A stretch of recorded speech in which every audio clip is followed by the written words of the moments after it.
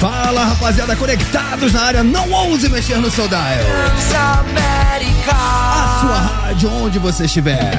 Começa agora o programinha da família brasileira. Romã Laurito, Yara Oliveira e Renato Tortorelli estão juntos e conectados.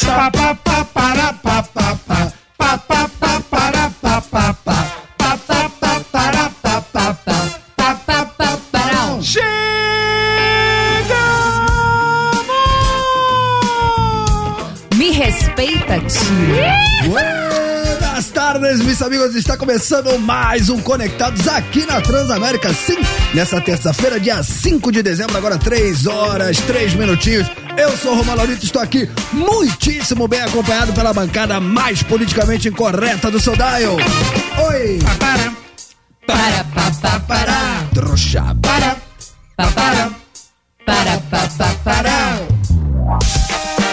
Vai, tortinho, vai, tortinho. Cê é louco, tio! Vai, tortinho, vai, tortinho. Chegamos! Vai, tortinho, vai, tortinho. Conectados! Para.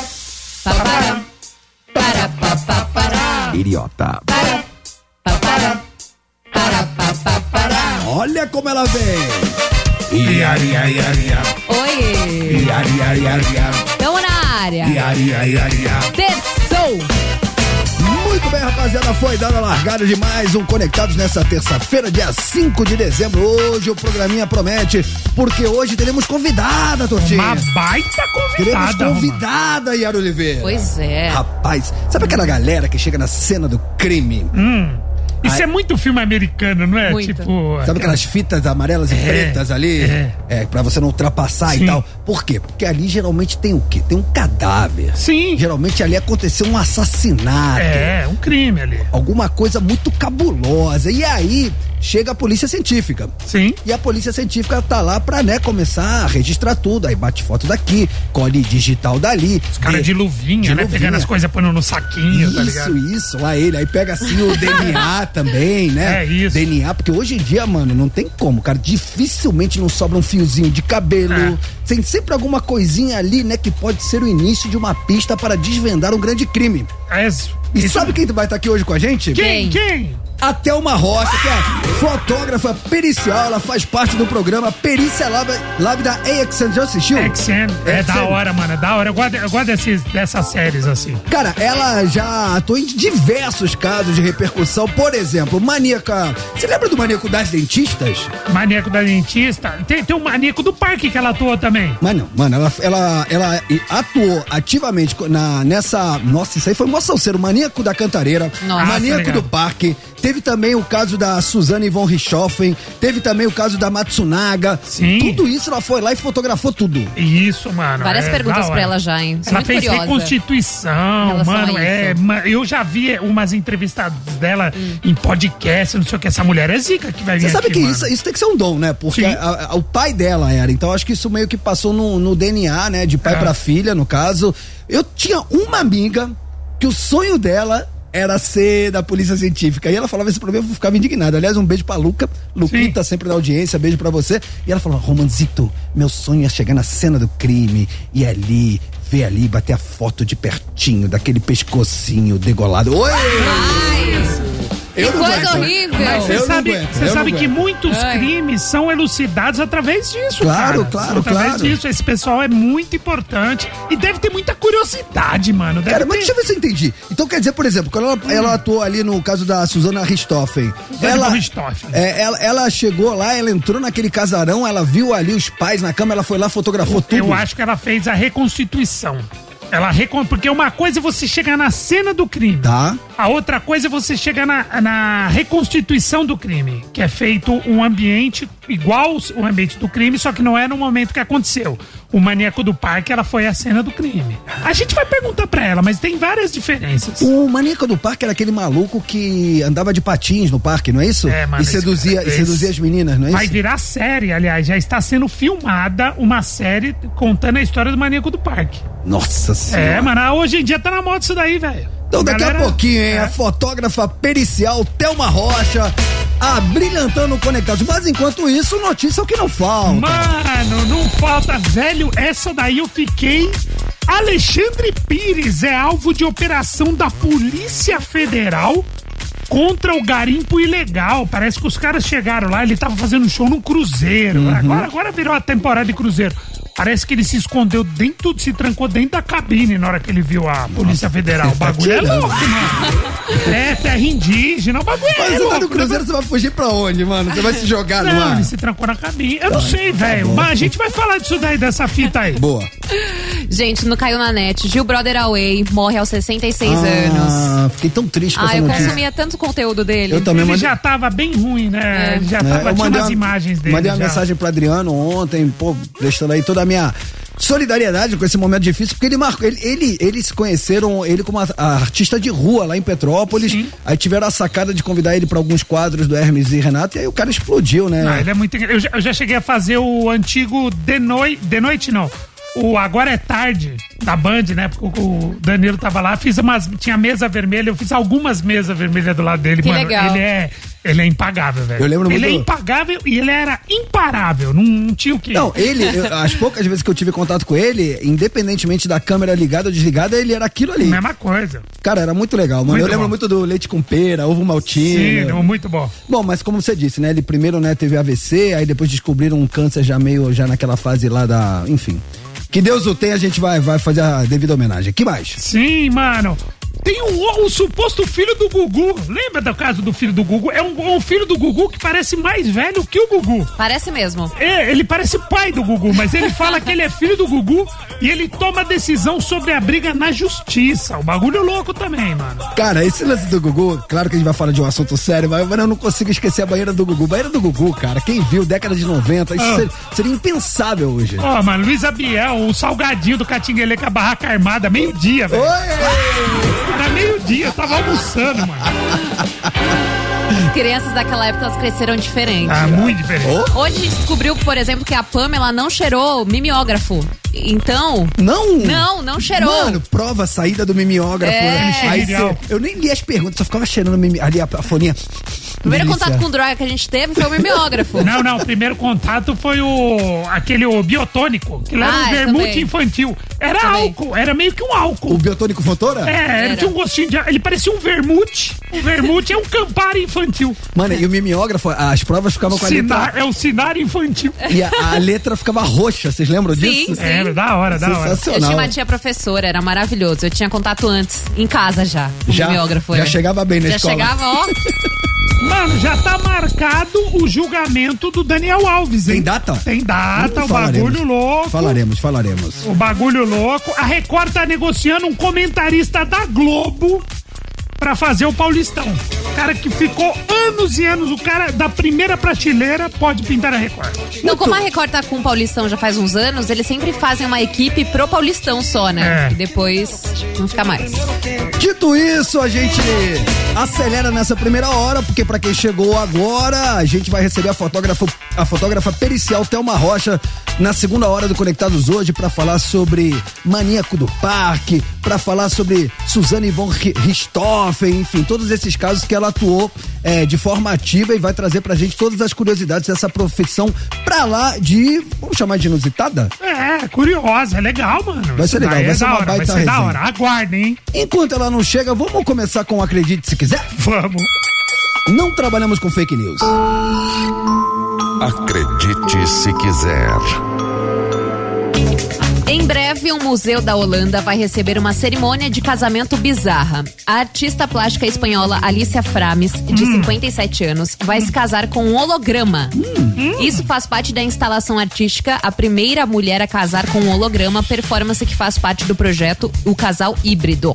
A artista plástica oficializará o matrimônio com uma inteligência artificial chamada iLex. Criada com holografia, uma técnica fotográfica que produz imagens tridimensionais usando laser e interferência de dois feixes de luz coerentes. A personalidade de iLex reúne perfis de conhecidos, amigos e familiares de Alicia, usando informações e experiências que marcaram a vida da artista espanhola. Essa não é a primeira vez que a Alicia teve uma experiência amorosa com um ser não humano. Em 1996, ela morou com um manequim que chamou de Pierre.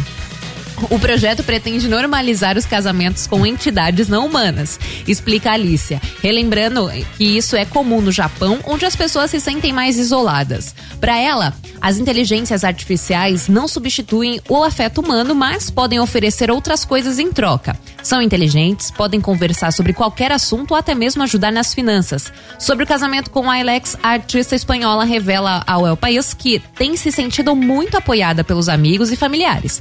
Eles sempre me aceitaram e entenderam que não posso separar minha vida da minha arte, diz ela.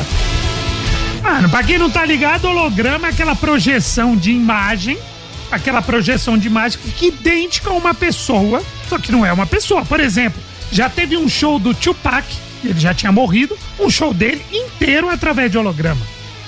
Viralizou, acho que naquele Idol, né? Agora uma apresentação do Elvis Presley como calouro.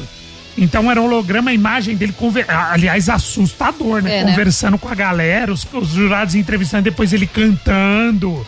Então o negócio é demais, velho. Mas casar, mano. Deixa eu te apresentar minha esposa, aí vem o holograma, mano. Mano. Só faltou holograma não deixasse jogar bola também. Ai, gente, pelo menos não dá trabalho, né? Mas também não dá outras coisas, né? Será? Não dá. A tecnologia tá se avançando cada vez mais, Sinal né? que a inteligência artificial não tá tão inteligente, não, porque eles estão até casando. Mano, achei isso aí mó bote errado. Mó bote errado.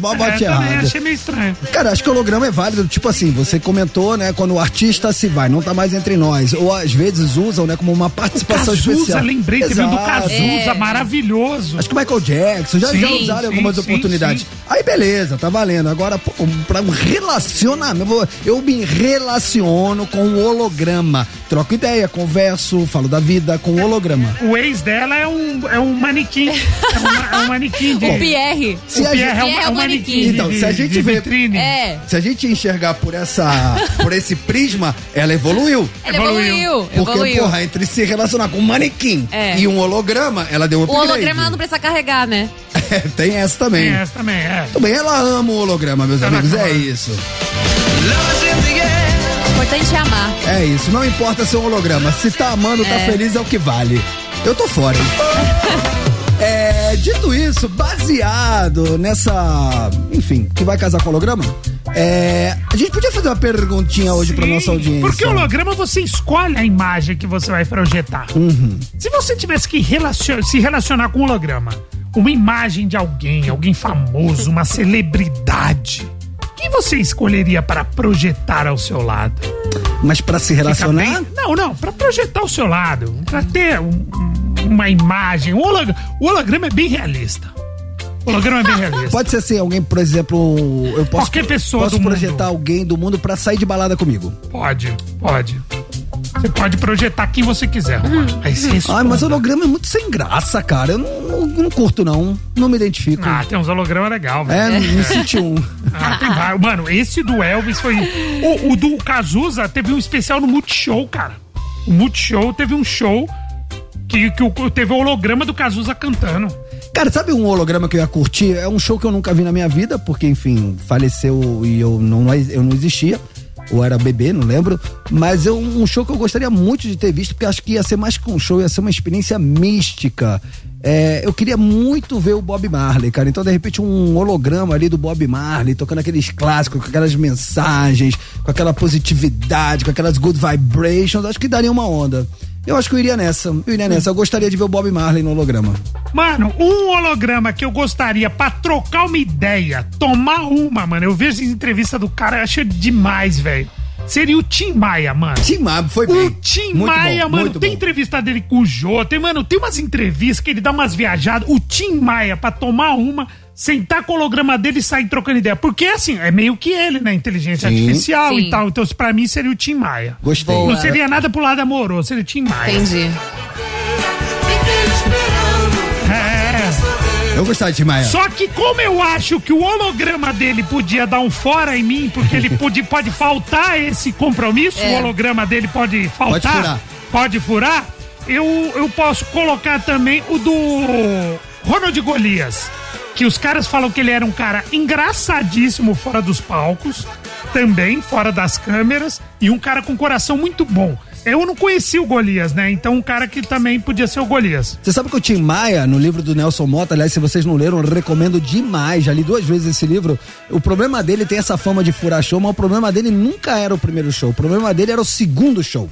Quando ele tinha 2 datas, a segunda era fato que ele não ia por conta da festa que ele fazia depois do primeiro. Depois do primeiro, o after. Porque ele ficava sem voz, então ele não tinha como cantar na segunda data. Dá, Miguel. Mas o primeiro ele comparecia.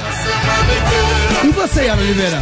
Bom, vocês falaram, tipo, a galera da artista, né? Tipo, não é parceiro, né? Como é que eu vou me relacionar com o holograma? Não, então, mas aí eu tenho 2 opções. Se fosse assim, se relacionar, tipo, quero um companheiro, Sim. assim, pra mim...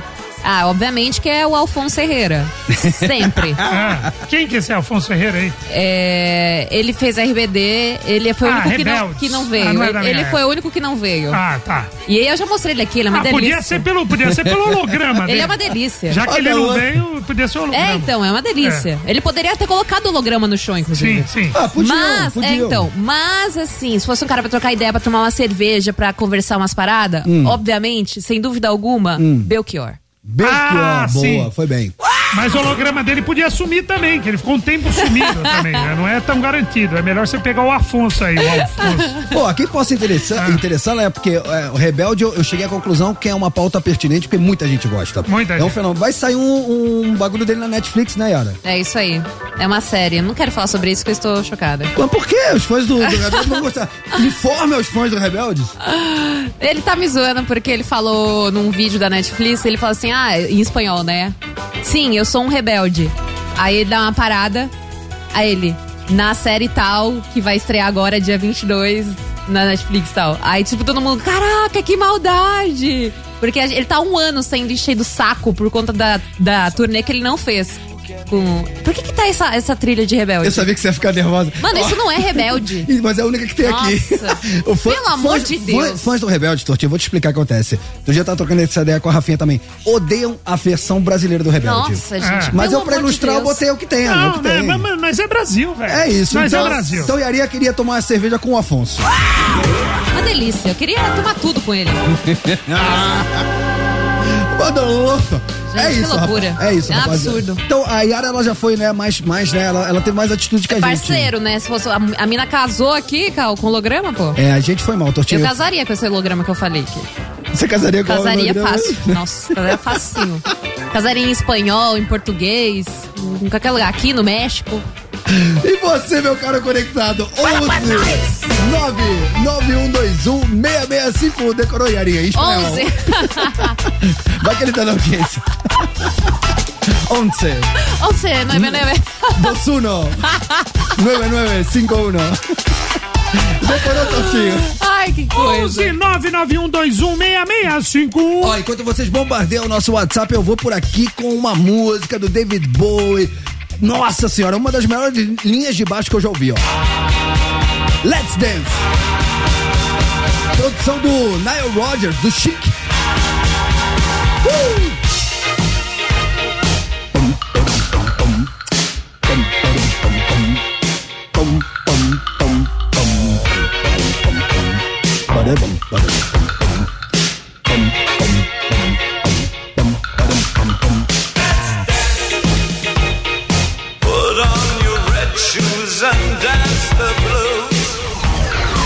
Tamo de volta.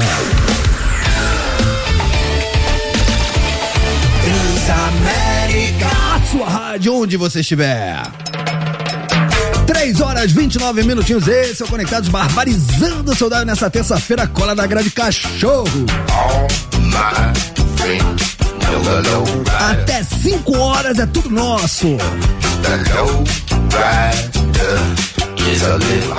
com nós ou tá com os caras, cola Yaria, cola Tortinho. Tamo de volta, seus trouxas, conectados. Qual é?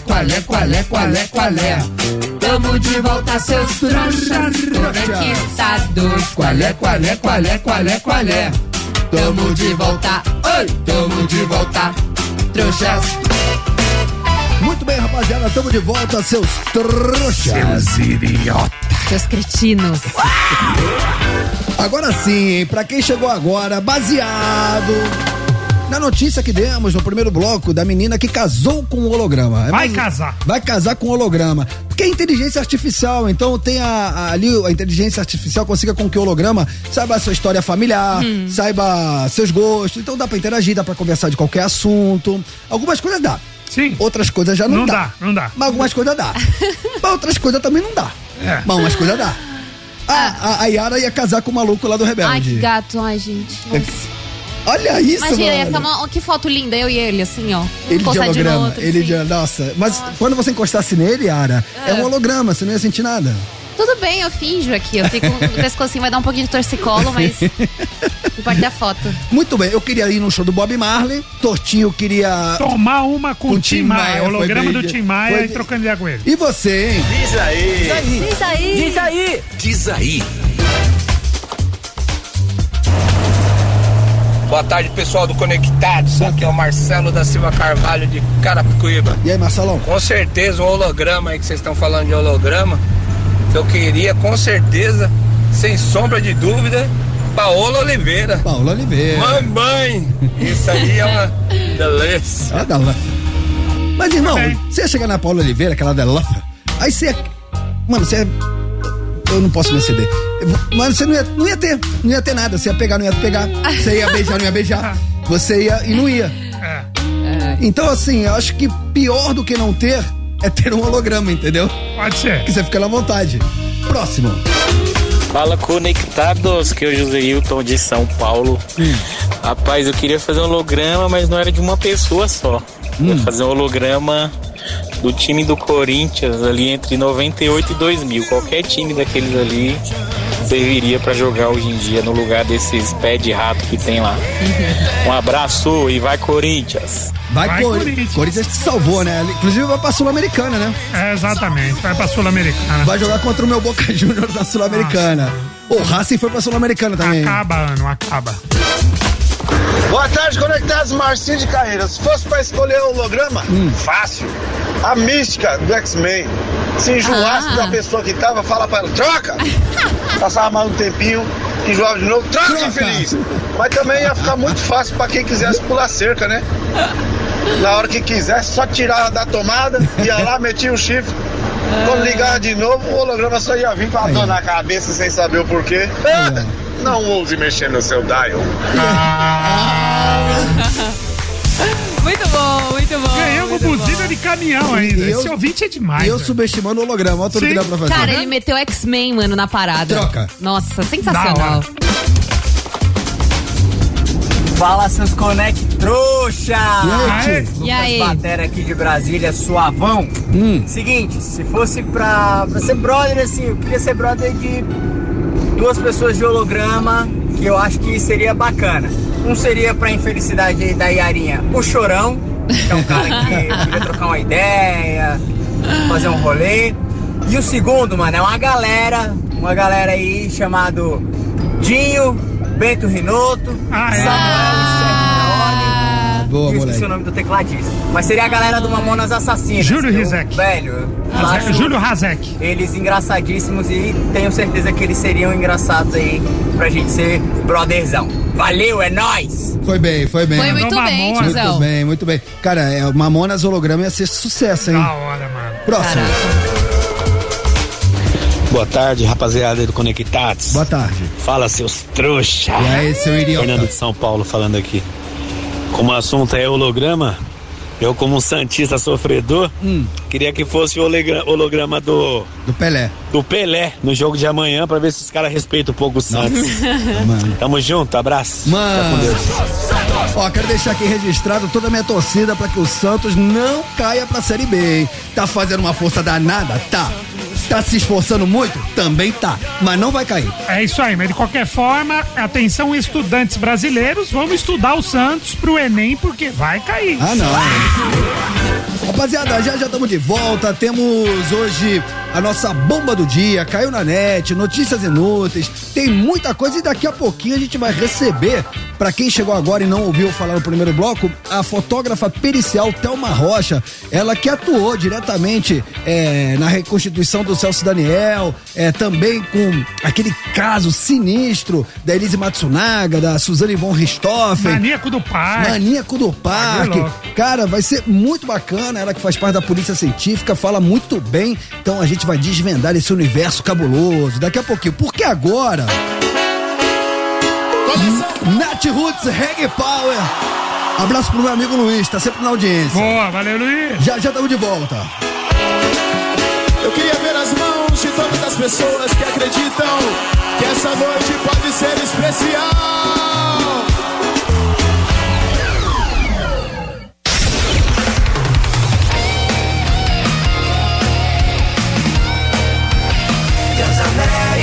A sua rádio, onde você estiver.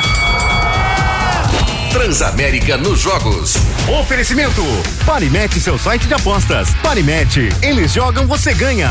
A seleção brasileira atingiu um recorde histórico com a conquista do ouro em Santiago diante da Argentina. Fechando a campanha com 100% de aproveitamento, esse foi o 7º título consecutivo do Brasil em Pan-Americanos. A seleção se tornou a equipe feminina que ganhou mais vezes seguidas na competição, igualando-se à vitoriosa seleção cubana de vôlei da década de 90. O Pan-Americano deste ano foi também um marco no esporte feminino do Brasil. Isso porque as mulheres conquistaram mais medalhas do que os homens em Santiago, alcançando o melhor resultado de todas as edições. A ponta-direita Adriana falou sobre a importância desse alcance. E após a conquista histórica no Pan-Americano de Santiago, que garantiu a vaga em Paris em 2024, o Brasil estreia no Mundial de Handebol Feminino. Competição será realizada até o dia 17 de dezembro na Dinamarca, Noruega e Suécia. Transamérica nos jogos. Oferecimento. Parimete, seu site de apostas. Parimete, eles jogam, você ganha. Estamos de volta agora, 3h44, seus trouxas. Filhotinha. Petulantezinho. Muito bem, sem delongas, agora a gente vai com a nossa bomba do dia. A bomba do dia. A Polícia Federal investiga o cantor Alexandre Pires por suposto envolvimento em um esquema de garimpo ilegal nas terras indígenas Yanomami, movimentando 250 milhões de reais. A Operação Disco de Ouro, deflagrada para desarticular o financiamento e logística do garimpo, resultou em mandado de busca e apreensão contra o cantor. O empresário Matheus Possebon, figura nacional no ramo musical, é apontado como um dos responsáveis pelo núcleo financeiro do esquema, e Alexandre Pires teria recebido pelo menos R$1 milhão de uma mineradora investigada. A operação Desdobramento de Ação Anterior busca desmantelar uma rede de lavagem de cassiterita retirada ilegalmente das terras Yanomami. A justiça impediu mandados de prisão, busca e apreensão, além do sequestro de mais de 130 milhões de reais em bens dos envolvidos. A coluna Na Mira apurou detalhes da operação e fontes informam que o artista chegou a se trancar em uma cabine de um cruzeiro em Santos após a chegada das equipes, suspeitando ser preso. Essa daí foi só pra contrariar. Agora, Romã, se imagina ele depondo. Você imagina ele depondo, o delegado chegando pro Alexandre Pires falando: e aí, Alexandre, o que você vai fazer? Ele, vou contratar um advogado pra me defender. Mano, pra mim, o legal dessa notícia foi ele se escondendo na cabine do cruzeiro. Sim, ou ele confessando, né? Eu andei errado, eu pisei na bola. Meu Deus! Nossa, tem inspirado hoje, hein? O garimpeiro é novo, ele não me conhece, tá cheio de suspeita, tá desconfiado. Mano, que coisa cabulosa. Mano, esse bagulho é louco, velho. Sério, velho? Tô vendendo ouro pra outras pessoas. Mano, dá pra você fazer vários, velho. Entrei. O cara tá tirando, mano. Cara, eu fiquei triste porque recentemente eu vi show desse cara. Ele tava com um projeto junto com o seu Jorge. Sim, irmãos. Cara, posso falar? Baita show, não, cara. Ele é um baita artista. Não, baita artista, baita carinha. Toca baixo, cara. Sabe essa fita aí, toca baixo bem, cara. Ele toca baixo? Então, ele teve uma hora que ele sacou não, baixo. Ele toca todos os instrumentos, ele toca todos os instrumentos. Pô, mas é o que a gente sempre fala, né? Separar o artista, né? O CPF da pessoa jurídica, né? Pois é. Precisa ver, obviamente, é uma investigação, só que, mano, muita coisa a ser explicada aí, né? Agora, o cara já tá com já tem o nome do SBC, né? Agora vai estar na polícia. Vamos de... então o minério, cara, vai. Bom demais. Meu Deus, torto. Eu vou ter que mudar o tom do programinha, cara. Essa notícia é triste. Homenagear. Caiu na net. Morreu na noite do último domingo o humorista Jaime Gil da Costa, conhecido como Gil Brother ou Huawei de Petrópolis. O comediante tinha 66 anos de idade. Nos últimos tempos, Gil vinha lidando com uma série de problemas de saúde. Em maio do ano passado, sofreu um AVC que o deixou paralisado no lado esquerdo do corpo. Já em outubro, foi diagnosticado com cânceres de próstata e bexiga. O falecimento foi confirmado por seu sobrinho William. De acordo com um parente que lhe assistiu nos últimos tempos, o velório será no Rio de Janeiro, em data e local ainda a serem confirmados. Cara, nossos sinceros sentimentos aos familiares, amigos, fãs, a trupe do Hermes e Renato. Ontem eu mandei uma mensagem pro Adriano, me solidarizando com esse momento, ele que marcou, né, teve sua passagem ali pelo Hermes e Renato. Ele é um artista de rua de Petrópolis, que foi convidado para participar de alguns quadros e brilhou demais, deixou em uma digital uma forma de humor totalmente diferente de tudo que a gente conhecia até hoje. Autêntica, né? Autêntica, ele era exatamente aquilo, independentemente... E transparecia isso, né? Dava pra perceber que ele era aquilo mesmo. É isso, independentemente da câmera ligada ou desligada, ele era aquilo, era um cara, era um furacão, né? O cara realmente muita energia, deixa seu legado. E você que é mais jovem e não teve a oportunidade de acompanhar o trabalho dele, vai lá no YouTube. Pô, ele foi precursor, ele tinha um vlog lá atrás, quando a gente nem sabia, nem sonhava o que era isso. Então, acompanhava muito na época. Vale a pena a galera que não conhece o trabalho do Gil Brother ali atrás, e ficam aqui nossos sinceros sentimentos. Vamos dedicar o programinha de hoje pra ele? Sim, vamos. Então, nossa humilde homenagem, muitas palmas aí pro Gil Brother, que nos deixou aos 66 anos de idade ontem, vítima de câncer. Dito isso, cara, vocês viram essa notícia? Essa é engraçada, hein?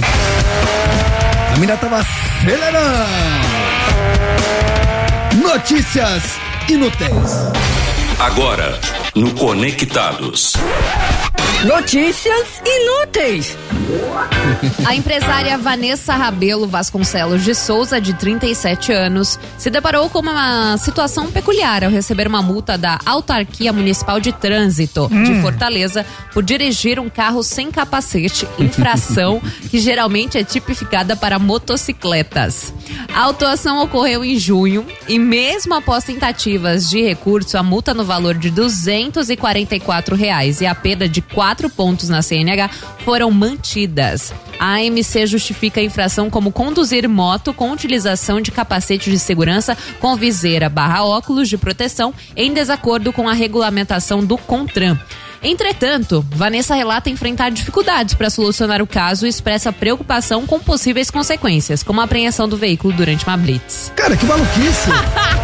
Coitada, mano. Imagina, você tomar multa, dirigindo um carro, tomar multa por estar sem capacete, irmão. Você sabe que uma vez... Uma vez eu tomei uma multa por não ligar, aí tava escrito assim, o motivo da multa, né? Qual foi a minha infração? Eu virei à direita, tava lá, virou à direita, sem ligar o alerta ou colocar o braço pra fora. Ou seja, a gente tem uma legislação que ainda cogita que você sinalize que você vai virar colocando o braço pra fora, porque antigamente era assim. Sim. Lembra antigamente? Tem que dar uma atualizada. Agora, sem capacete, vocês estão tirando, hein, os Detran? Vocês estão tirando, mano. Lá em Fortaleza tem que andar de capacete, né, gente? Dentro do carro. Vai saber o que acontece. Pode ser multado. Fofoca, fofoca, Miga sua louca, a gente conta. Ficou sabendo? Não acredito. Uau, que loucura, hein? Nossa. Nem te conto. Quem sou eu pra julgar? Ricardo Rocha, que alega ser filho de Gugu Liberato, revelou que não vai desistir do processo de reconhecimento de paternidade. Apesar da decisão, o empresário explicou que não pode dar detalhes sobre a ação, que corre em segredo de justiça, mas disse estar confiante sobre o andamento do processo. Ricardo ainda afirmou que não existe possibilidade de desistir da ação. Ele promoveu uma reviravolta na briga judicial pela herança de Gugu, estimada em mais de R$1 bilhão em julho. Na época, Sofia e Marina Liberato, filhas do apresentador com Rose e Miriam, aceitaram fazer o exame de DNA após a nota. Ricardo Rocha se recusou a fazer o teste de DNA utilizando o material genético de João Augusto, Marina e Sofia Liberato, frutos da relação do apresentador com Rose Miriam de Mateu. A defesa do comerciante afirmou que os três podem não ser filhos biológicos do comunicador e quer que a mãe e os irmãos do ex-SBT que colaborem com o processo de investigação da paternidade. Ô, Yara, eu tô vendo aqui a imagem do cara. Ele não parece pai do Gugu? Ele é mais velho que o Gugu. Parece o irmão mais velho do Gugu. Mano, como é que alguém pode ter um filho mais velho que si mano, mesmo? Esse cara aí, eu falo pra você, velho, tá tirando, mano. Será que o Gugu adotou um cara mais velho que ele? Mano, ó, todo mundo quer a herança do Gugu. Aí apareceu aquele Thiago Salvático lá, que o cara falou que era namorado do Gugu. A viúva ficou fora. Mas esse aí sei não, hein? Então, mas a viúva agora perdeu, quer ter as filhas. Mano, joga todo mundo na banheira. 3 sabonetinhos. Quem achar primeiro, divide, mano. Nossa, tá tirando. Todo mundo agora. Notícias que vão mudar o mundo.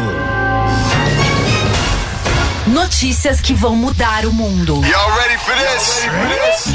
Só um dado aqui sobre ele tem 48 anos, tá? O quê? 48? 48 anos. Não, rodou sem óleo, hein? Nossa, meu Deus do céu, hein? Mais novo que... Nossa, tá... Nossa, podia ser meu pai, cara. Estragado, mano. Isso, velho. Ai, mas vamos à próxima notícia, gente. A Record avança nas negociações para a transmissão do evento esportivo em 2024, estando próximo de fechar acordo com o ex-jogador e comentarista Walter Casagrande, afastado da Globo desde julho de 2022. Além de Casagrande, a emissora também negocia com o narrador Oliveira Andrade e o jornalista Bruno Lohance. Isso aí é pra transmissão do Paulistão, então. Casão na Record, velho. Grande Bruno Lohance também. Tinha uma... Estuda pro Paulistão? Sim. Casão na Record. Ah, legal. Eu gosto do Casão. Casão é da hora. Vamos ver. Acho ele vai bem. Gosto dele. Já tá o Canuto, né? O Canuto, aquele que fala baixinho. Vamos quebrar o protocolo? Ele fala mais alto que a torcida. Deixa eu falar uma parada aqui. Aprendeu a cochichar na serralheria. Para, Eu gosto dele, eu tô zoando. Eu também gosto. Tá sempre debaixo da cachoeira, né? Sim. A gente, depois do intervalo, já vai receber a nossa convidada, certo? Pra quem chegou agora, a gente vai receber hoje a fotógrafa pericial Telma Rocha.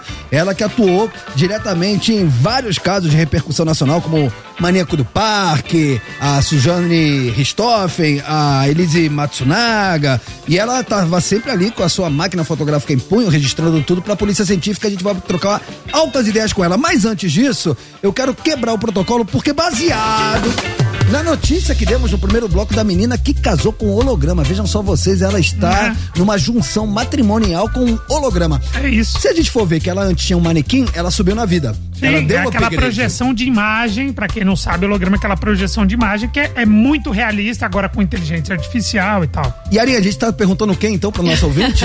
Se você pudesse escolher alguém pra ser seu parceiro, pra trocar uma ideia, pra ficar com você em algum momento da sua vida, alguma celebridade, alguém que você admira, quem seria essa pessoa? Pra dar um Diz aí. Pra dar uma picotada com Conectados, beleza? Holograma? Aqui é o Ricardo de Osasco. Galera, o holograma que eu ia querer trocar uma ideia ia ser com o Garrincha, mano. Aí, ó. Ia falar, pô, Garrincha, que ramelada que o Botafogo deu, hein? Nossa. Caracas, pisou na bola. Valeu, rapaziada. Fiquei com Deus aí. O Botafogo começou a dar errado quando o Garrincha morreu, né? Exatamente. Fala, Conectados. Aqui é a Tatiana de Belo Horizonte. E aí, Tati? Se eu pudesse namorar um holograma, casar, ter filhos... Nossa! Eu seria o Dinho do Capital Inicial. Nossa Senhora. Ô homem lindo, meu Deus. É o homem da minha vida. Eu tenho até uma tatuagem, inclusive. Caraca! O nome dele. Sou apaixonada por ele. Deu pra perceber. Falou, gente. Amo vocês. Beijo. A gente também te... Cara, eu acho que ela é mais apaixonada pelo Dinho do que a Yara pelo maluco lá no não tenho tatuagem ainda. Ainda. Apaixonada pelo Dinho. Você faz tudo pelo Dinho. Você faz tudo pelo Dinho. Ó, daqui a pouco estamos de volta já com a nossa convidada devidamente posicionada aqui na bancada. Você tá zoando que você vai tocar esse som aí? Eu vou tocar isso. Mano, como é que faz pra não dançar, mano? Não ouse mexer no celular. O fotógrafo tá aqui, eu vou sair dançando no estúdio. Tá tirando.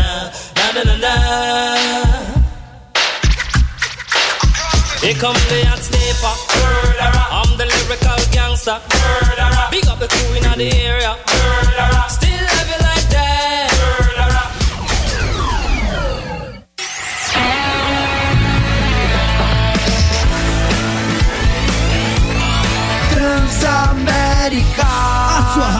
onde você estiver. Tamo de volta, tamo de volta. Seu projeto. Tamo de volta, tamo de volta, tamo de volta. Seu projeto. Muito bem, rapaziada, agora 4 horas, 4 minutinhos, estamos de volta e promessa é dívida. Nossa convidada já está aqui devidamente posicionada na nossa bancada e agora a gente vai falar sobre um assunto cabuloso, um assunto pra lá de pertinente, porque ela é fotógrafa pericial, faz parte do programa Pericial Lab, lá da AXN, já tá 29 anos nessa carreira pra lá de consolidada, participou de casos de repercussão nacional, e aqui em São Paulo principalmente, como maníaco das dentistas, maníaco do parque, maníaco da Cantareira, é muito maníaco, viu, gente? Ela também participou ali ativamente do caso Matsunaga, está aqui conosco para falar sobre isso e muito mais, a fotógrafa pericial Telma Rocha. Aê! Muitas palmas. Telma Rocha, eu tenho problemas de fonemas, peço perdão. Tudo bem, é uma questão. Telminha, seja muito bem-vinda, boa tarde, Micassa Sucaça, muito legal te receber aqui para poder falar de um assunto diferente, que é justamente, vamos começar pelo básico, o que é uma fotógrafa pericial? Boa tarde e obrigado pelo convite. Eu gosto muito dessa nomenclatura, fotógrafo técnico pericial. Então, eu sou um profissional em fotografia, mas eu sou um técnico em perícia e não um técnico em fotografia. Não que eu não entenda de fotografia, mas eu tenho que mais entender dessa técnica pericial do que fazer uma foto artística, né? Então eu vou trabalhar com adversidades no local de crime, que é iluminação, chuva, falta de iluminação excessiva, lugares onde você não tem até espaço para se locomover, e aí você tem que tirar uma foto, né? Porque a perícia exige, mas não que eu tenha que ter uma iluminação perfeita. Então eu sou um fotógrafo técnico em perícia. Eu tenho que trazer para o local de crime as pessoas que não estão lá e vão precisar estar no momento futuro. Ou seja, quando acontece um crime, a primeira coisa que a polícia faz é isolar a área. Isso. E aí chega a polícia científica. Isso. Você faz parte da polícia científica. Eu faço parte da polícia científica. E aí aquela cena do crime, ela é intocável. Ninguém pode mexer em nada pra não... Deveria ser assim. Pra não descaracterizar as provas, né? Ali pequenos detalhes, digitais, fio de cabelo. E aí o que você falou da dificuldade de às vezes você chega lá, pode ser à noite, pode ser num dia de chuva, pode ser ao ar livre, pode ser no meio do mato, e você tem que dar um jeito de fazer fotos que consigam reproduzir aquilo para os peritos que vão analisar aquela situação. O perito, ele vai estar na cena de crime junto comigo, né? Então a minha ligação imediata tem que ser ali com o perito. Eu tenho que entender muito bem o que ele já está vislumbrando na descrição do laudo dele, para que as minhas fotos casem com essa narrativa. Mas o mais legal é lá na frente, quando você esse laudo, né, junto com o inquérito policial e todas aquelas provas vão parar na mão do promotor, do defensor e do juiz. É legal, através das minhas fotos, ele conseguir se transportar para o local da maneira mais fidedigna possível para entender todo aquele contexto pericial e de inquérito. Antes de passar a bola para Yara, pro Tortinho, uma última pergunta. Como é que você faz? Agora não, né? Agora você já tá com quase 30 anos de carreira. Mas você chega ali e de repente você tem que fazer fotos próximas, né? Um close ali de, às vezes, um cadáver que deve estar num estado deplorável. Só complementando, Romance, tem várias, eu tava conversando com ela fora do ar, tem várias equipes. A dela é especializada em homicídio. Então, quando ela vai lá, é que já tem um homicídio, entendeu? Então você já sai de casa sabendo, opa, hoje eu vou bater uns fotinhos no cadáver. Aquela frase do filme, né? Eu vejo pessoas mortas. Vixe, Maria. Né? Quando? Quase todo plantão. Há 30 anos? Há 30 anos. Pô, mas isso não é meio pesado, não, Thelminha? Ou é mais um dia no escritório? É mais um dia no escritório, porque a gente estava comentando aqui nos bastidores, às vezes eu me impressiono mais com fotos dos meus colegas, né, vendo um ferimento e tal, te dá aquela aflição, do que no momento da cena do crime. Porque no momento da cena do crime, e entendam o que eu vou falar, né? Que esses cortes ultimamente são perigosos, né? Entendam o que eu vou falar. O corpo é a última coisa que me importa ali. Eu quero entender como que o cara entrou, por onde ele entrou, aonde ele saiu, se ele deixou alguma coisa, que instrumento que ele usou, em que momento que ele usou. Eu quero entender a dinâmica daquela cena E depois o corpo vai me falar. Então é como você entra no local, que a gente fala, você entra com a criminalística. O que é a criminalística? É toda a parte pericial. É a balística, é a documentoscopia. Então, é a dinâmica. Você entra com tudo que você sabe sobre criminalística. Aí você vai pro corpo, né? Que é a criminologia e entra um pouquinho da vitimologia. Você também tem que entender quem é aquela vítima, para ver se ela tem uma ligação com o autor. E depois você parte um pouquinho para medicina legal. Olha, ela tem um ferimento no braço, mas isso não causaria morte. Porra, vamos ver se ela tem uma pancada na cabeça, se ela tem um tiro na cabeça, se ela tem um tiro que a gente não tá conseguindo achar, se ela tem uma asfixia e ainda não tem marcas no pescoço, que depois a medicina legal vai trazer essa resposta pra gente. Então você tem tanta coisa para se preocupar, mas tanta coisa, que aquela parte de ficar impressionada com um corpo, né? Quase que foge naquele Vira momento. Um detalhe. Infelizmente, por isso que eu falei, que as pessoas entendem o que eu tô falando. É um detalhe, né? Depois ele vai ser a parte mais importante, né? Que a gente fala nas nossas palestras, que a perícia é a última voz da vítima. É ali que você tem que entender e dar uma resposta, né? Ó, ele morreu dessa maneira, né? Eu já peguei casos onde ele a vítima tomou vários tiros e para nós não era o tiro que tinha matado a pessoa. E aí a gente saiu do local, fomos até o Instituto Médico Legal acompanhar a necrópsia, para junto com o médico legista entender realmente se a gente estava errado ou não. E estávamos certo. O cara tomou alguns tiros que não foram fatais, né? E com isso ele cai e ele bateu a cabeça na quina de uma escada, mas numa violência tão grande que o crânio estava todo quebrado. E aquilo sim causou a morte dele. Porque os tiros a gente falava, não, ele não teria morrido, né? Então esse quebra-cabeça que é muito legal na cena de crime. Com perdão do trocadilho, né? No caso do quebra-cabeça. Ai, verdade. Pode contrair as mortezinhas. Yara, me salva, vai. Nossa, eu juro que eu falei gente, sem querer, mas foi boa. Então pra isso. Aqui nós é tiro e queda. Com perdão do trocadilho. É assim, pra você, na prática, o que mais atrapalha o teu trabalho? Quais são os desafios, assim, que geralmente você encontra? Aí você fala, nossa, não era pra estar assim, poderia ter sido diferente, que dá aquela dificultada pra você? A falta de preservação de local, né? Então, o momento mais importante da perícia, como você estava falando no início da entrevista, é a preservação do local. Para nós é de suma importância que mais ninguém circule lá dentro, que mais ninguém entre na cena de crime, mas a gente ainda tá anos-luz, né?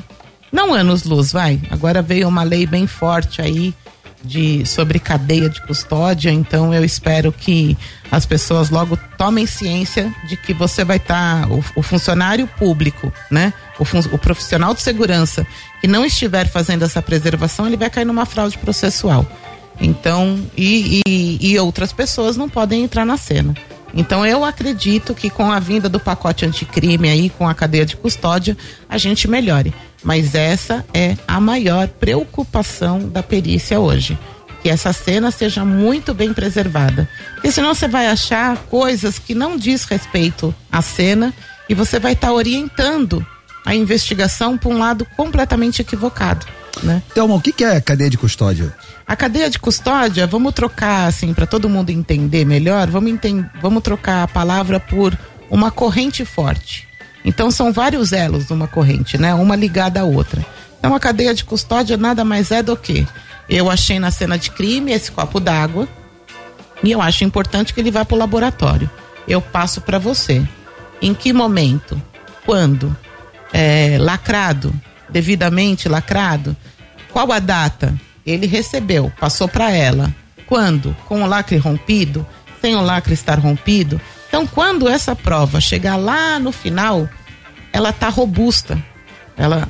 Mas não, tem um furinho no copo d'água. Em que momento? Foi comigo? Foi com você? É tudo registrado, é tudo documentado. Então, a palavra-chave da cadeia de custódia é rastreabilidade. É você conseguir rastrear essa prova em qualquer momento e saber aonde ela deixou de ser prova porque foi inutilizada por erro ou por dolo, né? Então, a cadeia de custódia é basicamente isso. 4h14. Estamos recebendo hoje a fotógrafa pericial Telma Rocha. Eu vou para um rápido intervalo. Papo pra lá de interessante. Você quer mandar pergunta para ela? Se consagra. 11991216651. É um grande dia para você tirar dúvidas, fazer perguntas. Ela participou de grandes casos, Maníaco do Parque, Elise Matsunaga. Daqui a pouco a gente vai abordar isso e muito mais. Não ouse mexer no seu dial.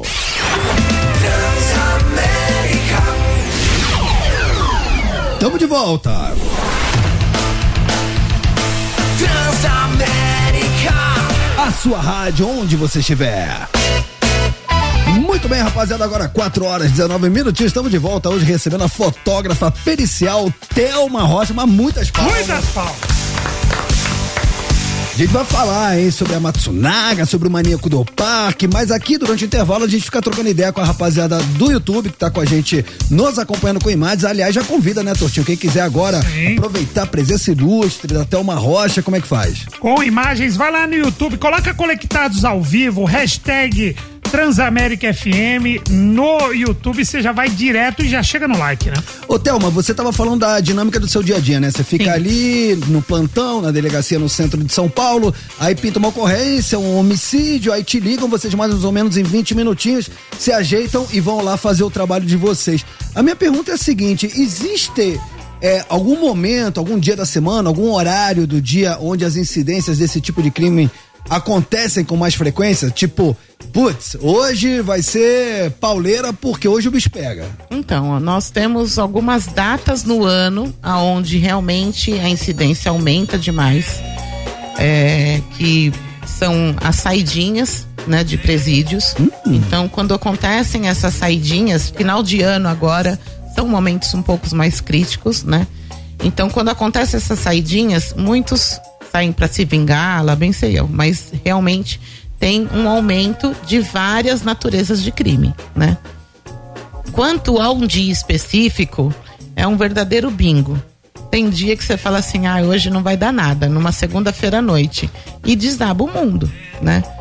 Tem final de semana. Sexta e sábado, que são os dias que a galera sai. Então, tem final de semana com calor de 40 graus, todo mundo, né, bebendo, curtindo. Você fala, hoje vai ser cruel. Não dá nada. Então, assim, é um bingo. Não tem uma regra. Você fala assim, eu gosto de fazer plantão tal dia porque não dá nada. É mentira. Ô, Yara, você fez uma pergunta da galera do YouTube que era legal, né? Sim, deixa eu até pegar aqui quem fez, ó. O Leonardo Leal, ele pergunta: qual o caso mais estranho que você já atuou? Eu fiz um caso com o Dr. Salada, que... Dr. Salada? Dr. Salada. Salada. É uma brincadeira. Não, imagina. Tudo certo. Você é vegetariano. Imagina. Eu fiz novinho em folha. Eu fiz um caso com o Dr. Salada que, assim, a gente quebrou a cabeça pra entender, porque a cena... a gente imaginava que era com arma branca, com faca, porque a faca ela causa ferimentos muito hemorrágicos, né? Então você tem muito sangue na cena de crime. E a pessoa, ela tinha transitado pela casa em todos os cômodos, banheiro, cozinha, sala, tinha muito sangue. E ela acabou sentada num sofá. Ela já estava num estado de rigidez, né? No qual dificultava a gente de estar. O cadáver estava sentado no sofá. Isso. E na hora da gente tentar localizar o ferimento, era muito sangue, ele já estava bem rígido, e nós optamos por ir ao IML para acompanhar a necrópsia e entender do que ele tinha morrido, porque era facada, né? E ficamos ali quebrando a cabeça e não achamos nenhum ferimento. Saímos do local. Quando a gente está saindo, chega o filho da vítima, que por sinal também era um policial militar. Ele falou: oi, tudo bem? Puta, que situação, fiquei sabendo do meu pai, obrigado por vocês estarem aí, mas infelizmente já era esperado, né? Da gente, como assim já era esperado? Ele falou: por causa, né, da ferida que ele tinha no ânus, né? A gente falou: como assim? Não tô entendendo. Ele falou: meu pai tinha uma hemorroida muito grande, tanto que o sofá que ele fica sentado, a gente adaptou para não ter o fundo né? Só a lateral, como se fosse assim, uma tampa de privada. Pra ele ficar mais confortável, e provavelmente estourou, né? A gente falou, não, peraí que a gente vai voltar pro local. Nós subimos de novo e toda aquela cena começou a fazer sentido. Porque no banheiro nós tínhamos uma mancha de sangue na parede, aonde para nós sugeria onde foi o golpe, né? A gente falou, aqui ele foi golpeado, porque tinha um espargimento na parede muito grande. Você falava assim, aqui a dinâmica foi do golpe, mas não, foi lá aonde estourou essa ulceração. E aí ele caminha com aquela hemorragia pela casa toda, eu acho que tentando estancar, não conseguiu, até a hora que ele vai se esvaindo em sangue, cansado, ele senta no sofá e ali ele falece. E aí é bizarro, né? Porque você fala assim... Não teve uma facada, não teve nada. Não teve nada, você entendeu? Então, e até não era nem um homicídio, era uma morte natural, né? Eu vou fingir naturalidade. 4h24, esse é o Conectado, recebendo a Telma Rocha, fotógrafa pericial. Eu nunca ouvi falar disso na minha vida. Eu também não. Cara, eu tô... Gente, eu também tô chocada aqui. Cara, eu tô sem palavras. Tortinho, fala alguma coisa. Não, eu queria fazer uma pergunta pra ela em relação assim, tem alguns casos aqui que eles são que a gente tá acostumado com termos americanos, serial, né? Que usa maníaco, né? Maníaco. Eu tava dando uma olhada, por exemplo, maníaco do parque. Quando você vai e você pega uma vítima, você tá na cena do crime, ele vai fazendo várias vítimas, ele tem um perfil. É feita a ligação, tipo, foi ele porque ele age dessa maneira, a vítima existe algo que liga, um modus operandi que liga um outro. Como que é feito no caso? Porque assim, você vai muito em fatos isolados. Aconteceu um homicídio aqui. Isso. Como que funciona no caso do maníaco, alguém que faz várias vítimas e vocês estão lá? Tem assim, estudo dessa relação entre os crimes? Só recapitulando, o maníaco do parque era aquele cara que patinava. Isso. E aí seduzia as meninas. Mas ele fazia isso ele atuava como patinador no Parque do Ibirapuera, mas quando ele agia como motoboy na região do Parque do Estado. As vítimas não eram pessoas que frequentavam o parque? Não o Ibirapuera. Perfeito. Eram pessoas que ele abordava na região do Jabaquara, né, de motoboy, e levava pro interior do Parque do Estado. Perfeito. Né? Eu entendi a sua pergunta. Não tem como, assim, não. Eu nunca passei por uma situação de chegar no local e falar assim, opa, mais um crime do fulano. Ou, mais um crime do fulano não. Melhor ainda. Trata-se de um serial killer. Nunca me deparei com essa situação. Eu já me deparei com qual situação? Você chegar no local e falar assim, mais uma vítima no interior do Parque da Cantareira, que é o maníaco da Cantareira. Opa, nós já temos vítimas assim, será que é o mesmo autor? Você entendeu?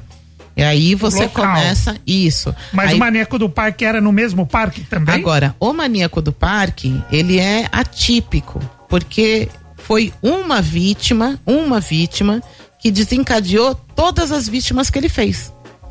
Então, a gente fez o local da primeira vítima sabida, né? Mas não foi a primeira vítima dele, entenderam? Então, assim que a gente se deparou com a Selma no interior do Parque do Estado, descobriu que tinham outros corpos. A partir daí é que a gente falou, estamos diante de um serial killer. Ele estuprava e matava? Ele estuprava e matava. Então, a partir desse caso, vocês voltaram pra trás. Isso mesmo. Aí fizeram de novo a análise. E aí a gente encontra corpos em ossada já. Ou seja, é muitos anos atrás, né? Um tempo muito atrás. Então a gente chega no parque, tem a Selma, num estado de rigidez tal, mas ela não estava em decomposição, e a gente sentia um cheiro muito intenso de um cadáver em decomposição, que era incompatível com o corpo da Selma. E aí a gente procura um pouco mais e encontramos outro corpo. Quando a gente se depara com esse outro corpo, esse sim estava num estado avançadíssimo de decomposição. Não dava para você ver nem a cor da pele, não dava para você ver a cutis, não dava para você identificar que era um homem ou uma mulher, de tão decomposto que estava. Porém, tinha uma calcinha e um sutiã, o que te sugeria a ser talvez outra mulher. Aí sim causou um alerta. Falou, opa, peraí, A gente tá numa cena muito estranha. Quando começa a investigação, foram encontradas outras ossadas. Aí a gente falou, estamos diante de um serial killer. Mas é um contexto que não é imediato, sabe? Entendeu? Não é imediatamente que você descobre que você tá na cena de um serial killer. Diferente do maníaco da Cantareira. Eram crianças que estavam desaparecendo na região, sendo levadas para lá. Quando aparece outro, você fala, opa, é o mesmo autor, né? Cara, esse cara do maníaco do parque, ele tá preso? Tá preso. Eu vi que mulheres mandam cartas para ele querendo casar com ele. Ele é o recordista. Ele é o recordista. Sério? De cartas de amor, de pedido de casamento. Bom, além da minha compreensão, você que é do meio, tem algum... Não dá, né? Não. Dá. Enfim. Não, pra mim também foge do meu raciocínio lógico, foge totalmente. E a Elise Matsunaga? Então, eu tenho sono de falar dela, né? Eu não gosto de falar do caso Elise Matsunaga. Eu não suporto. Eu acho que você enaltecer o autor de um crime tão bizarro é dar notoriedade a quem não precisa. Eu gosto de falar do caso Marcos Matsunaga. Então vamos falar da vítima, né? Vamos lembrar da vítima que foi esquartejada. Se ele era santo, se ele não era, se ele era bom marido, se ele não era, se ela vivia um relacionamento tóxico ou não, isso não compete a mim enquanto fotógrafa pericial, né? Mas eu não vou ficar enaltecendo um autor. Ah, mas Telma, você não tem... Ai, como chama aquela palavra tão bonitinha? Empatia. Não, sororidade. Você não tem sororidade com a Elise Matsunaga. Não tenho e jamais vou ter sororidade com um assassino. Eu tô do lado de cada vida, eu não tô do lado de lá. Você entendeu? Então, assim, você é fria e você não entende o que ela passou. Eu entendo. E eu acho que existe 1000 maneiras de você tomar uma atitude, né? As pessoas se sentem... Se ela tivesse dado tiro... Justificar isso? Ah, sim, eu sou execrada por não gostar dela. Então, assim, se ela der o tiro e fizer um 9-0, acabei de dar um tiro no meu marido, mano, essa mulher ia ser enaltecida. Ela passou de estatística pra autora de um crime onde ela não tinha por onde fugir. O cara veio pra cima dela, deu um tiro nele. Ué, fazer o quê? Aconteceu. Dessa vez, não é uma mulher que morreu. É uma mulher que matou seu agressor. Ok.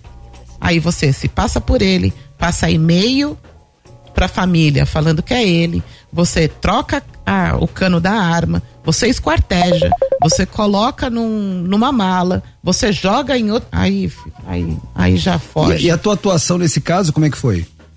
Nós fomos chamados inicialmente para constatar alguma coisa que pudesse vir falar assim, teve uma situação violenta dentro do apartamento porque tem uma pessoa desaparecida.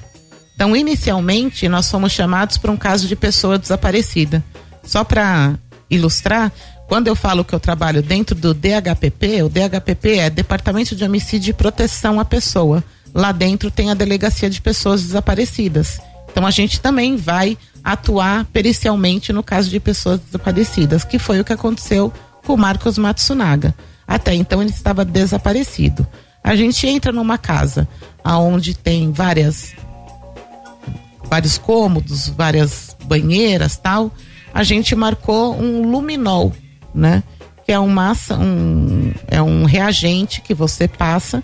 Ele tem que estar um ambiente escuro, aonde ele reagindo com outras substâncias além do sangue, ele vai te orientar, né? Te dar uma noção de um sangue latente, de um sangue que foi limpo, de um sangue oculto. Então o luminol ele é muito usado nesses casos. Vamos lá para fazer o luminol, é uma perícia marcada, agendada, porque tem que ser à noite. Quando a gente está indo, a gente recebe a informação de que partes de corpos foram achados na região de Cotia.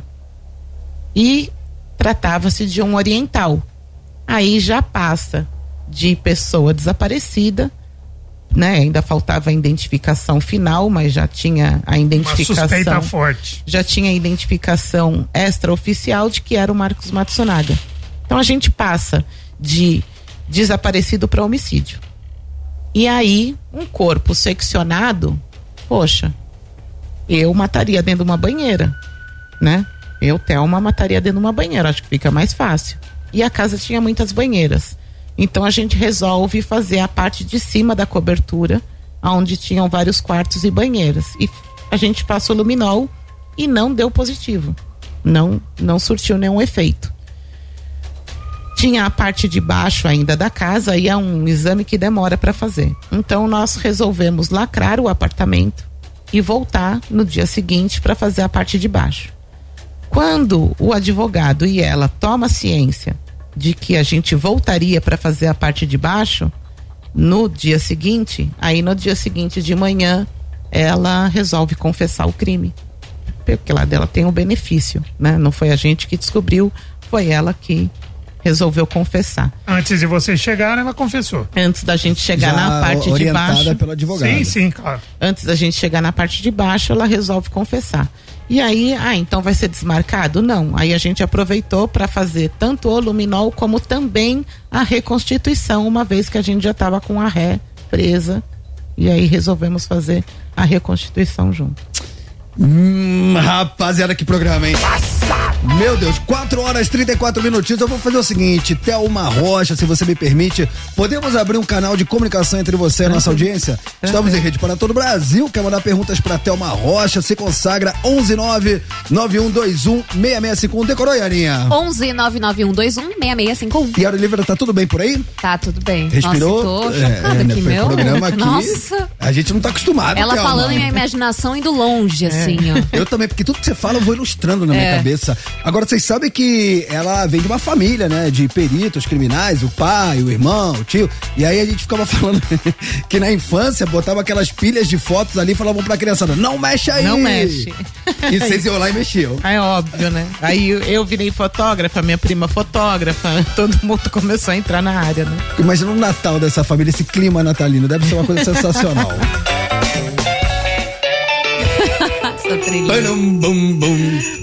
Bem propício. Eu tô tentando deixar o programa mais leve. Entendeu? Eu tô me esforçando. Ô, Torci, você decorou? 11991216651. Não pode deixar o programa mais leve de uma vez. Tem que ser por partes, mano. Não vamos se mexer no seu dial.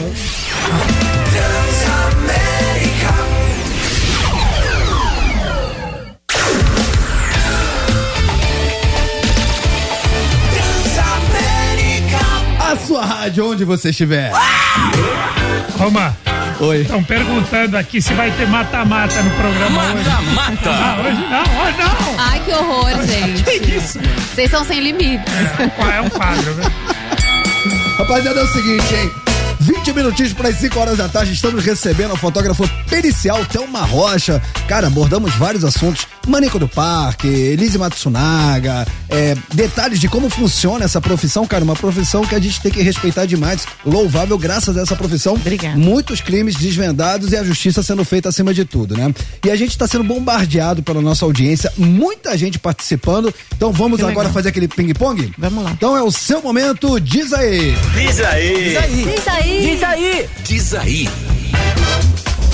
Salve, salve, conectados. Salve. É Wagner de Carapicuíba. E aí, Wagner? Queria perguntar pra nossa convidada aí sobre esses números alarmantes que tem noticiado na mídia sobre feminicídio, se isso reflete na profissão dela, se ela tem visto, se tem sido mais frequente o número de mulheres assassinadas do que homens. Beleza? Valeu. Eu não lido diretamente com o feminicídio justamente porque eu trabalho com homicídio de autoria desconhecida, né? Então, entende-se que o feminicídio já é um crime com autoria. Você sabe quem foi que fez isso com aquela mulher. Quando não se tem notícia de quem é o companheiro, sabe que foi o companheiro dela, não vou nem falar companheiro, sabe que é o cara que tá do lado dela, né? Porque isso não é companheiro. Sabe que é o cara que tá do lado dela, mas a família ainda não tem a qualificação dele. Sabe que é a Telma, mas não sabe que é a Telma Rocha, que mora em tal lugar. Então aí ele vira desconhecido. Aí raramente cai pra nós. Quando cai pra nós, é um crime que realmente me estraga, né? Você faz um local assim... Mexe com você. Te estraga um pouco de você às vezes ver o tamanho da agressão, né? E assim, embora eu como é que eu vou explicar isso, né? Embora eu trabalhe muito tempo com isso, eu acho de um nojo tão grande o cara que se empossa, né? Então, assim, eu acho que esse cara, quando ele é preso, ele tem que ter o dobro de pena, seja pelas leis divinas, pelas leis do homem e pelas leis carcerárias, né? Eu acho que ele tem que pagar lá dentro, né? Mas enfim, vamos voltar para a pergunta. Eu vi realmente um aumento de feminicídio. Não sei te explicar a causa. Eu não sei se é impunidade, eu não sei se tantos comentários de caras que matam, mal são presos ou respondem em liberdade, e aí isso faz com que a pessoa se sinta também à vontade de falar assim, não aconteceu nada com fulano, vou eu fazer também, mas que aumentou drasticamente, aumentou bastante. Lamentável. Próximo. Muito. Fala, meus trouxas prediletos. E aí, seu... Cláudia Wanes de BH. Oi, Claudinha. Tudo bem, Telma? Aqui, eu queria que você contasse um caso onde, tipo, a vítima não tinha nada a ver com o crime. Tipo aquela da Raíssa, sabe? Aquela garotinha de 9 anos, com aquele monstro de 12, que tinha uma lista extensa, por sinal. Um beijo, gente! Criança é pesado, hein? Esse crime em particular é mais pesado ainda porque foi como ela falou, a Raíssa, ela tem 9 anos, o autor tem 12 anos e ainda por cima a Raíssa é autista. E nesse caso foi uma pena que o autismo não a protegeu, né? Porque existem graus ali, né? Existem aonde a pessoa tem essa, não chega, né? Eu não sei nem explicar direito, mas ele tem esse distanciamento, né? E nesse caso não a protegeu, né? Ela confiou no agressor e o agressor era um menino de 12 anos. E eu entendi mais ou menos o que ela disse, é o seguinte, ele estava no local, ele estava na cena, ele conversou com a guarda municipal, ele que forneceu para a guarda municipal onde estava o corpo, dizendo que foi ele que achou o corpo de uma mulher no parque, né? E não, ele era o agressor. Então ele é tão dissimulado, mas tão dissimulado com 12 anos, que ele matou. Ele vai, informa a GCM, ele volta pro local, ele mostra onde é, e no distrito, no primeiro contato que o distrito teve com ele chegou a ludibriar os investigadores. Então, na tentativa de você ter uma comunicação um pouco mais lúdica com ele, do tipo, olha, confia em mim, estão te ameaçando, ele usava isso e falava, estão me ameaçando. Porque não é possível que foram para dentro do parque a pé, foram de carro, né? Foram de carro. Então, inocentemente não, de um jeito um pouco displicente, os investigadores acabaram dando respostas, né, para ele. Mas depois, numa segunda investigação, descobriu-se que foi ele. Aí é difícil.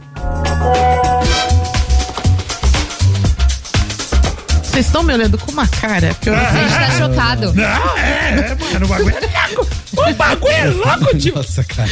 Vamos lá. Vamos lá. Vamos, Diogo, bota no início, por favor, Pano.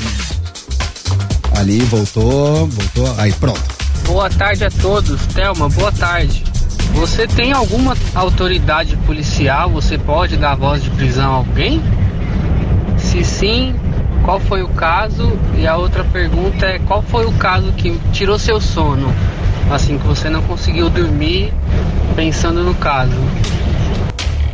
Esclarecer aí para as pessoas que o fotógrafo técnico pericial, ele compõe o quadro de funcionários, né, da Polícia Civil. Então, nós somos policiais civis com cargo de fotógrafo, de médico legista, de perito, de investigador, de delegado, de papiloscopista, de auxiliar de necrópsia. Então, somos todos policiais civis.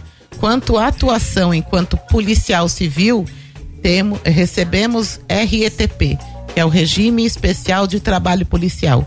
O Estado entende que ele me paga para eu estar 24 horas a serviço do Estado. Então, eu sou obrigada a intervir em qualquer ocorrência polícia judiciária que eu tome conhecimento, né?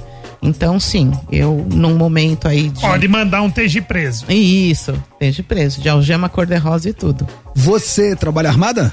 Trabalho, sempre tô armada. Porque pode acontecer alguma coisa, né? Sempre tô armada. Tá bom, próximo.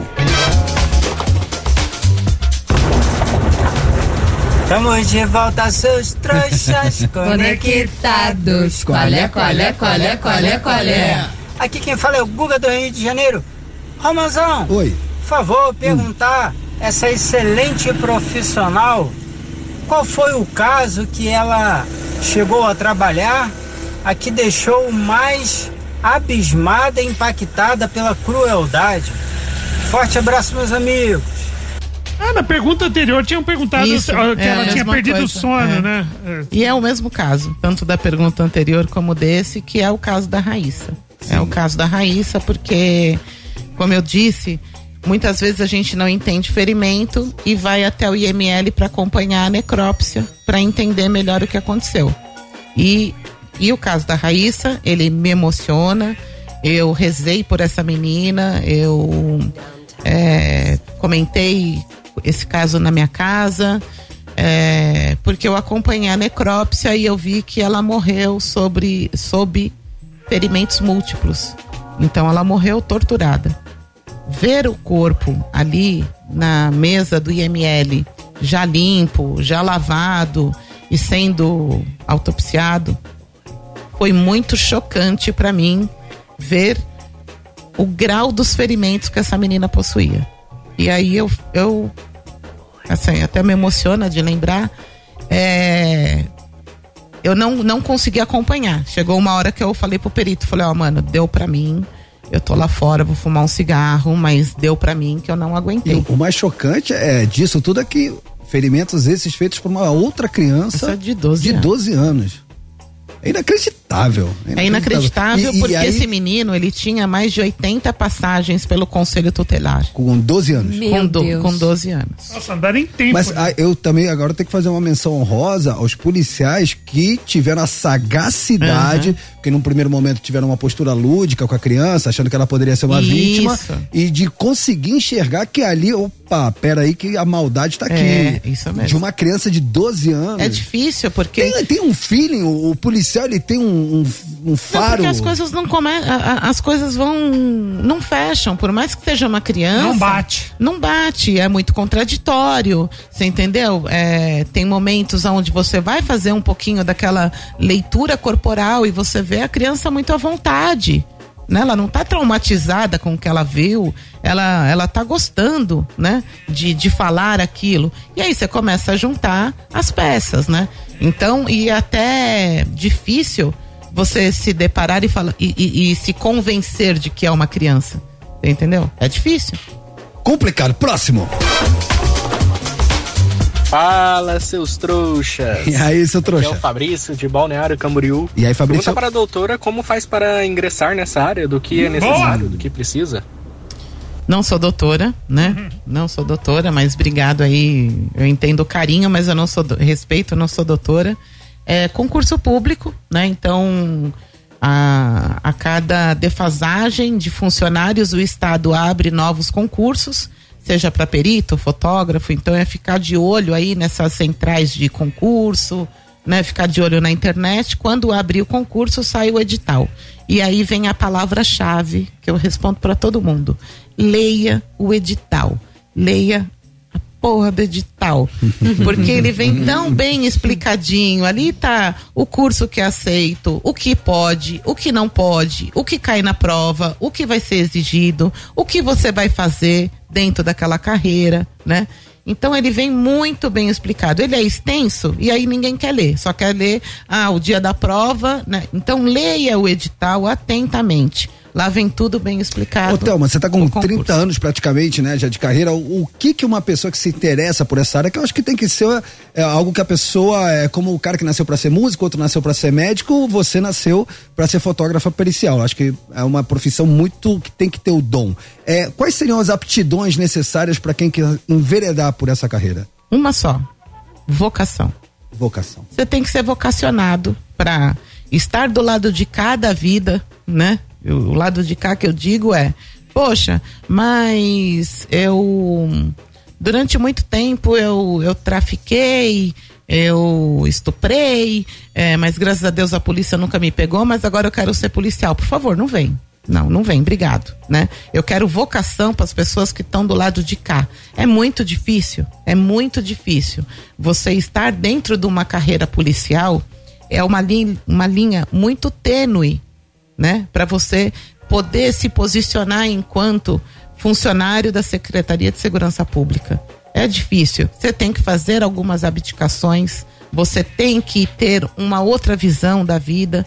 Se você não é vocacionado para isso, não vem. Concurseiro, tem um monte de lugar que tá abrindo concurso para concurseiro e o salário é bem melhor, tá? Agora, se você não tem vocação para estar dentro da área policial, nem vem. É vocação a palavra-chave. Agora, só curiosidade final. Você teve algum momento do ML, tava ali, homicídio e tal, e o morto não tava morto? Já. Ai, gente. Ó, não foi comigo, mas é uma história muito legal que aconteceu no DHPP. Infelizmente, eu falei já, mas não foi comigo, né? Foi com amigos meus. Eles estavam no local, estavam na cena ali. E então entende-se que alguém já viu o cara morto, avisou o delegado de área, o delegado de área avisou o DHPP, o DHPP foi pra lá. Olha quantas horas não se passaram, né? A gente é quase os penúltimos a chegar na cena.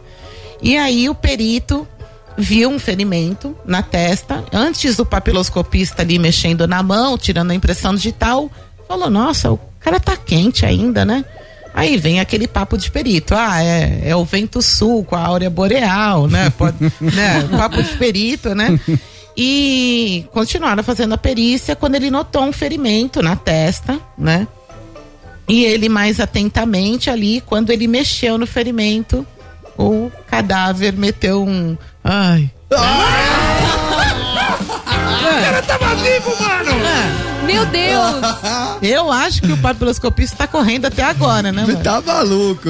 Sério? Não, mas peraí, a pessoa tinha sido baleada. Tinha sido baleada, mas tava ali nos seus últimos momentos, né? Aí chama SAMU, chama um monte de coisa, mas aí infelizmente não deu tempo de socorrer, a pessoa acabou entrando em óbito, né? Mas ela ainda tava ali nas últimas gotinhas de sangue. Nossa, bagulho é louco, mano! Senhoras e senhores, abrilhantando Conectados nessa terça-feira, Telma Rocha, fotógrafa, pericial, muitas palmas. Telma, muitíssimo obrigado pela tua presença. Você. Quem se interessou por esse universo fascinante, quiser saber mais, você tem redes sociais, como é que pode fazer? Tô no Instagram como Telma Rocha Forense. Tem o curso dela, né? Tem o curso sobre quem quer entrar na carreira de fotógrafo pericial, agora o ano que vem, porque esse ano já foram os cursos. Eu sempre posto, vou estar sempre falando lá dos cursos. Então entra lá, joga no Google Telma Rocha Forense, que você vai ter acesso a todo o conteúdo. Dito isso, amamos vocês, baita programa amanhã a partir das 3 horas, conto com essa audiência. Buenas tardes, valeu Yarinha. Tchau gente, até amanhã, beijo. Valeu Tortinho. Valeu, nós. Valeu Thelminha. Muito obrigada. Hasta mañana. Você ouviu Conectados Transamérica. De volta amanhã. As opiniões emitidas pelos apresentadores desse programa não refletem necessariamente a posição da Rede Transamérica.